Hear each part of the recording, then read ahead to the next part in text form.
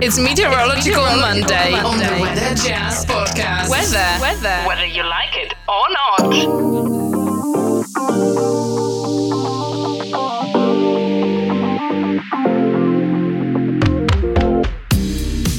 Hi, everybody, and welcome to Weather Jazz, a World Audience podcast about anything and everything weather, science, earth science, and even off-topic things. Most of the time I do that on Open Line Friday. And I'm your host and the creator of the Weather Jazz podcast, Andre Bernier. I'm the senior meteorologist on staff with WJW Television in Cleveland, Ohio. This is episode number 206 for Monday, June 21, 2021. And most of the time, this is the longest day of the year. However, because of the calendar and the way the Earth spins around the sun, this year, the summer solstice occurred about 30 minutes before midnight last night. So, officially, our summer began on June the 20th, just before midnight. It's the longest day of the year, and it feels summery out there right now, but we're about to see a big change in that weather pattern coming up as we look into the next few days. We still have a cool pattern, by and large. We'll talk a little bit more about that in just a second, including a tweet that meteorologist Scott Sable put out on Twitter this morning. But I want to start today with a tropical system, which is really, really, really unusual. Joe Bastardi. He formerly was with AccuWeather, now with weatherbell.com, great meteorologist and one of the best long-range forecasting meteorologists out there. And if you ever have a chance to go to weatherbell.com, and if you become a premium member, you get access to all of his articles, and there are even some free articles and videos that he makes available, again, on weatherbell.com. But Joe Bastardi is someone who really keeps the pulse on things. And as you may or may not be aware, we had our third named tropical system move into the Gulf of Mexico over the weekend. Now, this is the interesting part. I shared this with Sally, my wife, earlier. She's a meteorologist also. So chatter in our house is very interesting. It revolves a lot around weather. But get this. According to Joe Bastardi, and I'm reading his tweet, and by the way, if you want to follow him on Twitter, his handle is at Big Joe Bastardi. Anyway, Joe writes today, Claudette, first tropical cyclone to become a tropical storm over land. How about that? And he also goes on to say, twice. Well-telegraphed structure, better this morning, but wind not as strong as first naming. Wave in Atlantic has a good chance of developing more before reaching the islands. North Gulf, Southeast Coast, interesting later in week. If you are on Twitter, Big Joe Bastardi is somebody I recommend you putting on your watch list and making sure you follow him. So how about that? First tropical cyclone to become a tropical storm over land. Very, very interesting. Very curious indeed. All right, let's get to Scott Sable's tweet this morning. And he goes on to say, could we make it past the 4th of July without a 90-degree day? Indications based on the overall North American upper-level pattern suggest that this might happen. And on his tweet this morning, he put a great winds aloft forecast chart, and then he tweeted to me after saying, oh yeah, it looks like things will be heading in that direction.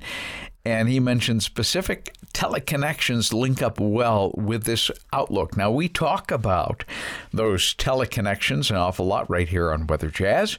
Those are the pieces and parts of the giant global weather puzzle that tend to affect weather here in the North Atlantic, in particular North American weather pattern, the land areas from Canada, U.S. down to Mexico. And the Pacific North American Oscillation, better known as the PNA, goes way up in the positive mode. It starts at zero today, but it goes way into the positive territory and stays there until it hits neutral again on July the 2nd, and then perhaps goes negative. Whenever we see a positive PNA, it typically will direct cool air, very cool air, from central and northern Canada into the eastern United States. And conversely, the EPO, which is the East Pacific Oscillation, while it stays somewhat neutral, it goes negative, and it stays negative even into early July. So this kind of a pattern may suggest that we indeed will not see 90 degrees anytime, certainly in the near term. And imagine this, we go from really super humid air with dew points in the mid-70s, the kind of air that you almost instantly break a sweat just walking outside. And we'll go from that and highs in the 80s to highs in the 60s with really low dew points, almost to the point where you have to turn on the furnace, which, quite frankly, I refuse to do because we are deep in June. We should not be using the furnace in June, although I do remember times, the year our son Noah was born, 1997, that it was windy and cold on July 4th. I remember taking a walk with our then essentially 1-month-old son down the street, and we had him bundled up to the hilt in the stroller, walking down the street and back, and both my wife and I were like, this is crazy. This is July 4th. It's windy, it's cold, and I think it was primarily in the 50s, occasionally 60s. It was overcast and it was drizzly. So, yeah, it can happen. But even back then, I don't remember turning on the air conditioning. Well, one more thing as we wrap up today's edition of Weather Jazz. We're looking now at the updated summer outlook, July through September, and the outlook for the country, according to the long-range computer models at National Weather Service and NOAA, indicate that except for the south central states, Texas all the way up to southern Iowa, and plus or minus maybe a few hundred miles on either side, goes as far east as almost Nashville, goes as far west as Oklahoma City. Near normal for the rest of that period, July, August, and September.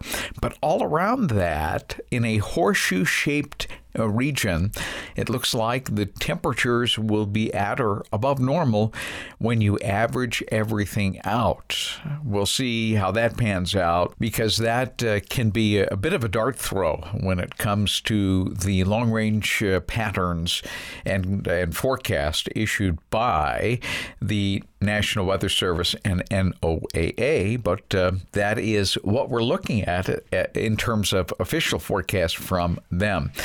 And they're probably pretty close to being spot on. And one of the reasons for that area near normal from Texas all the way up to southern Iowa and as far east as Nashville, as far west as Oklahoma City, is the fact that the severe weather parameters probably a little bit higher there. I think the vast focus of severe weather will probably be in that neck of the woods, keeping it rather cloudy, and the clouds in and of themselves will pretty much shield a lot of the warm temperatures that you would typically find from Dallas all the way up to St. Louis.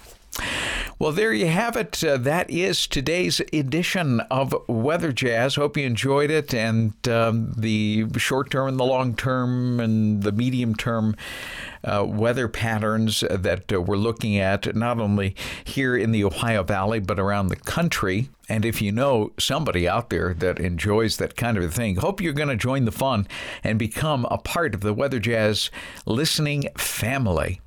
If you have a question or a topic suggestion, I welcome your input. You can easily reach me at weatherjazz@yahoo.com. Also now, and my favorite method, is the Weather Jazz Podcast Audience Connect line, 234-525-5888. Again, 234-525-5888. And if you're listening to Weather Jazz via one of the many podcast apps available, remember to subscribe so that you can automatically download every episode the minute they become available. And if you're in the Cleveland, Ohio area, make sure that you tune in. Fox 8 News at 5 and 7 p.m. I'm on there for the weekday weather segments on WJW television. And if you live outside of that area, you can always catch me at fox8.com or even weatherjazz.com. Click on the live tab at weatherjazz.com. Click on the player, and you'll be tuning in. Remember, though, that 5 and 7 p.m. is Eastern Time. So we'll see you on Wednesday with a science edition right here on Weather Jazz. Weather and science across the globe.